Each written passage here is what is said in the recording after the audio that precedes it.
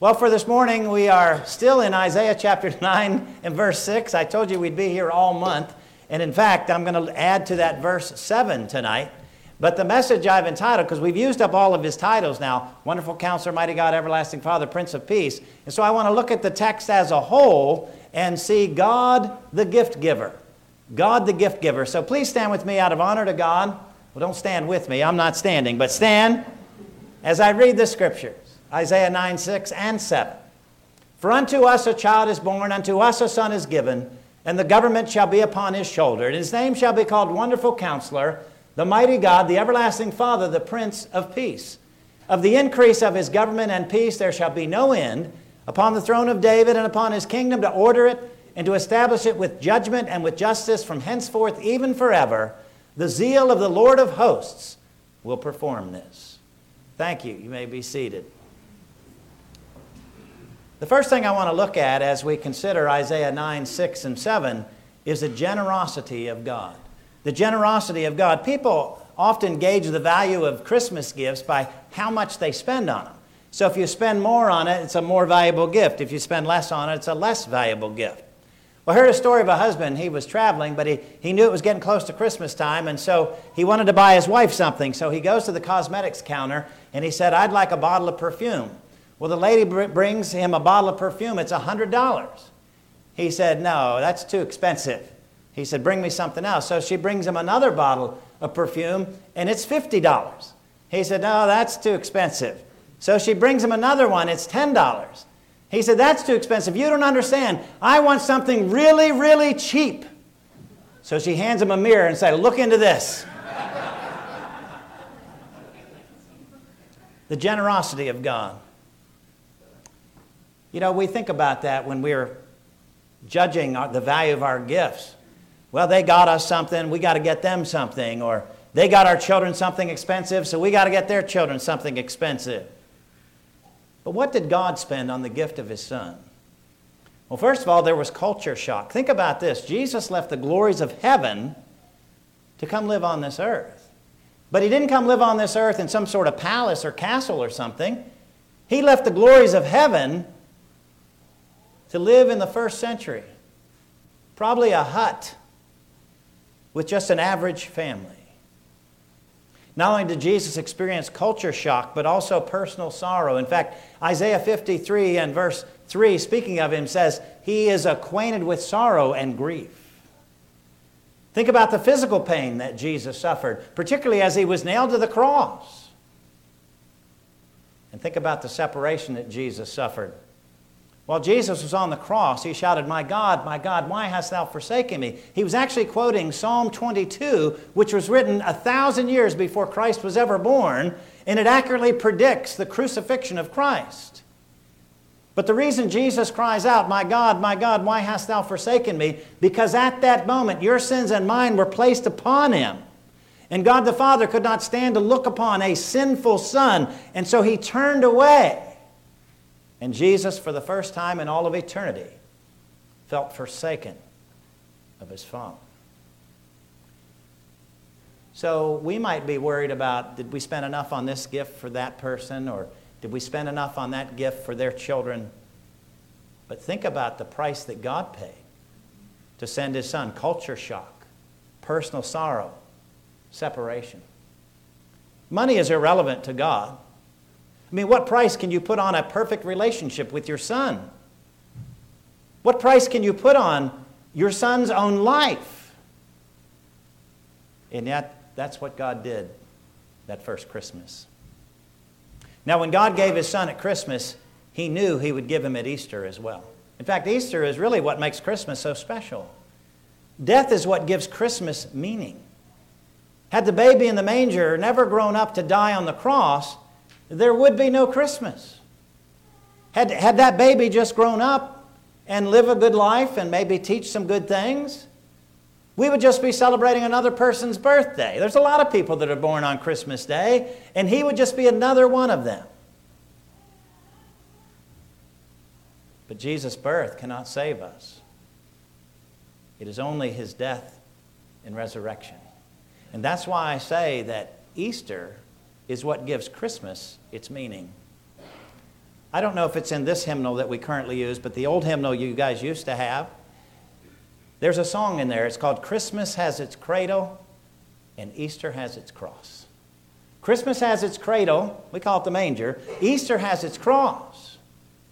Easter is what makes Christmas so special. And think about God's gift at Christmas. God's gift is the gift that keeps on giving. Paul in Galatians 4:4 writes, "But when the fullness of time was come, God sent forth His Son, made of a woman, made under the law." It is the gift that keeps on giving. Indeed, each of the benefits that God's gift of His Son gives, they are eternal. For instance, consider our redemption. Hebrews 9:12 says we are redeemed with the precious blood of Jesus Christ. That is an eternal redemption. Or how about adoption? Through adoption, God made us His children. And once you're a child of God, you're always a child of God. We call that eternal security.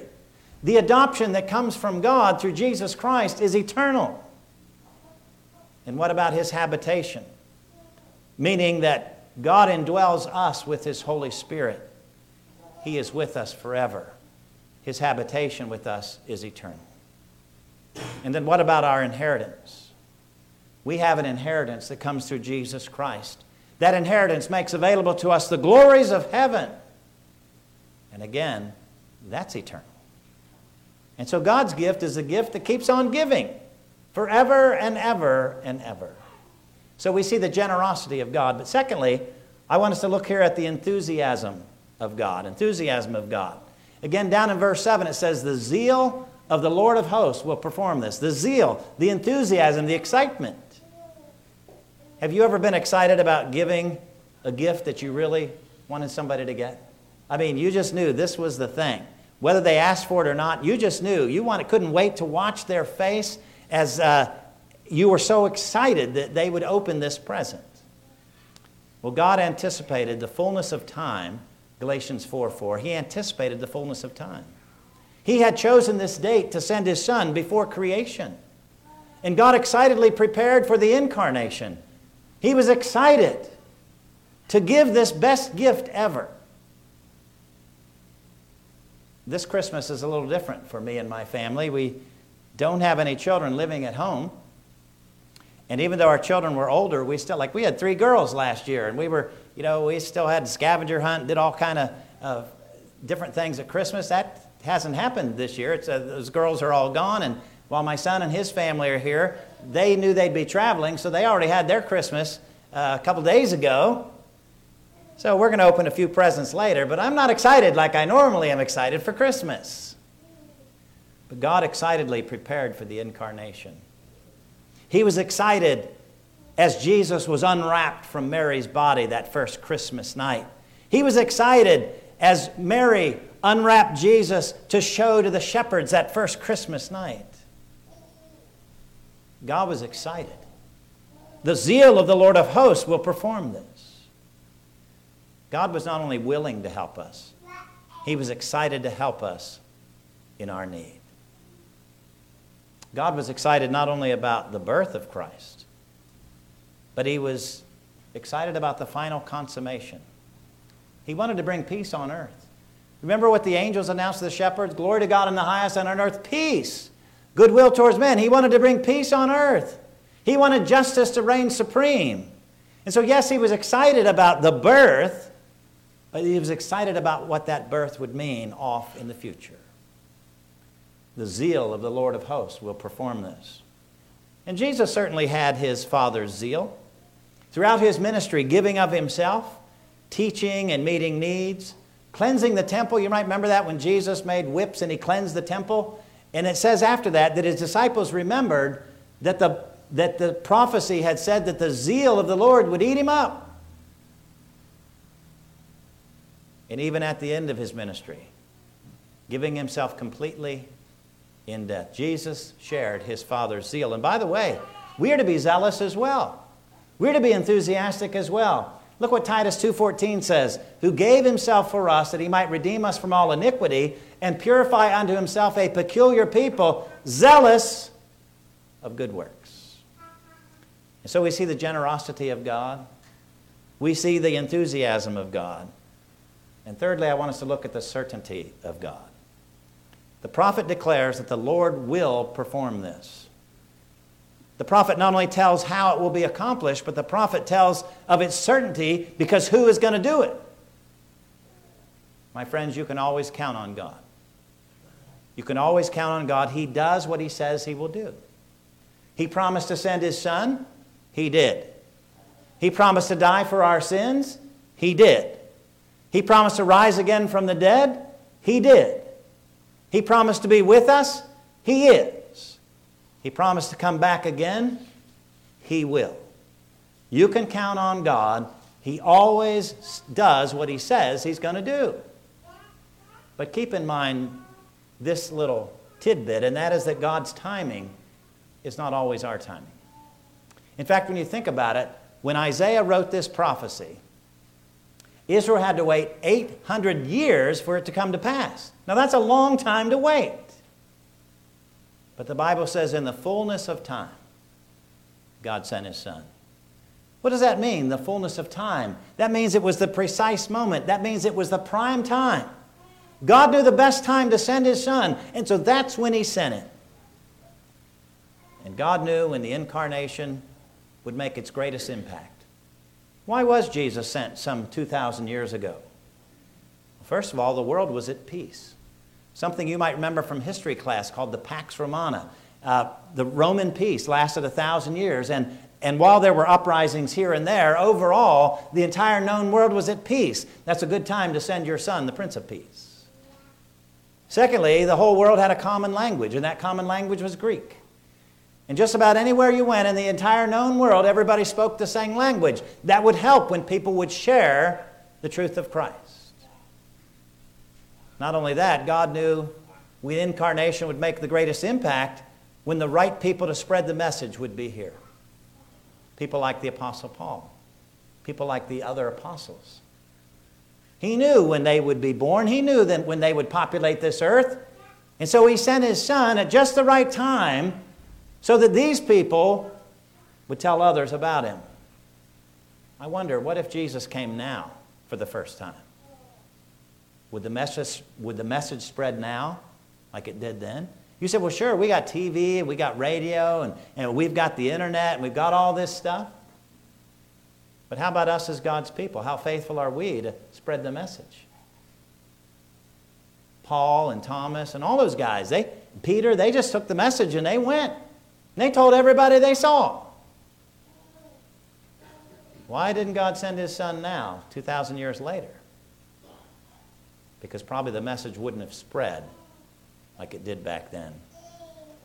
But there's another reason I believe that God sent His Son when He did. Not only when the world was at peace, when the world had a common language, when the right people to spread the message would be there, but when the right people to record the message would be here. You see, after Jesus came and then the apostles came following that, there were faithful men who wrote down in what we call the New Testament. They wrote down the Gospels, Matthew, Mark, Luke, and John, the Acts of the Apostles, and then the Apostle Paul, who writes most of the rest of the New Testament. What if Jesus came before or after Paul? What if Jesus came after Peter? What if Jesus came after Luke or Matthew or Mark or John? But see, God knew these men would be here.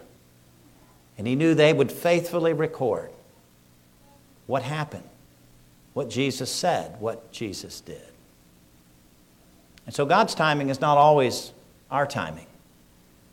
But know this, His timing is always perfect. And when you think about it, we're still waiting for His physical reign of peace 2,000 years later. We still want Jesus to come back and to rule and reign on this earth. We're still waiting.